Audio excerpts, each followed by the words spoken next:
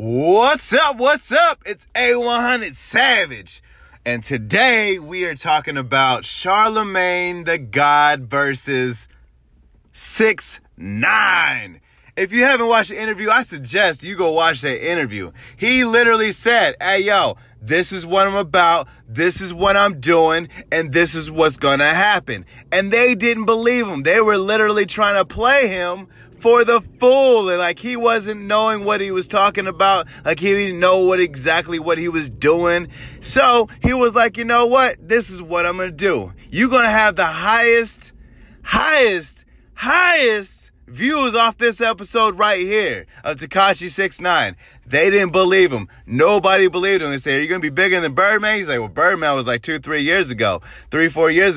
Or like, I'm the hottest nigga there is. I'm the hottest nigga as of right now. And that right there, my ladies and gentlemen, is what sticks. So when people are watching this interview, because people love to fucking hate, they love that shit. If they can find something to hate on, they will literally come out of fucking nowhere just to hate on it. So it's not surprising that the haters came out. But I've seen a lot of appreciation because the next day you got him over in the Dominican Republic. 6ix9ine literally says, hey, go over there to the Breakfast Club and Charlemagne the God's page and put L's under their last post. Put the L's under their last post. I literally went to every single post and it had L's all throughout the whole fucking thing.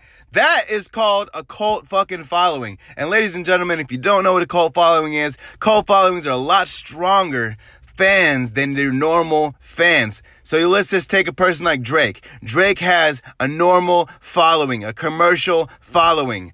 XXX Tentacion, he has a cult following. That means if he says, everybody, I'm slitting my fucking throat right now, majority of his fucking fan base will literally slit their fucking throat. So that is a cult following. So 6ix9ine has a cult following. And when he says put an L, he means put a fucking L. And I'm telling you, these people only had 2,500 comments on each and every other thing. Next thing you know, you has 10,000 comments of L's like a motherfucker. So that's what I'm talking about, power and control. Power and respect, baby. So I would say that 6ix9ine has won this battle. So if you haven't seen the fucking interview, go and see the interview. It is amazing. Make sure you favorite this podcast. Make sure you share it with your friends. I'm A100 Savage and I keep it A100.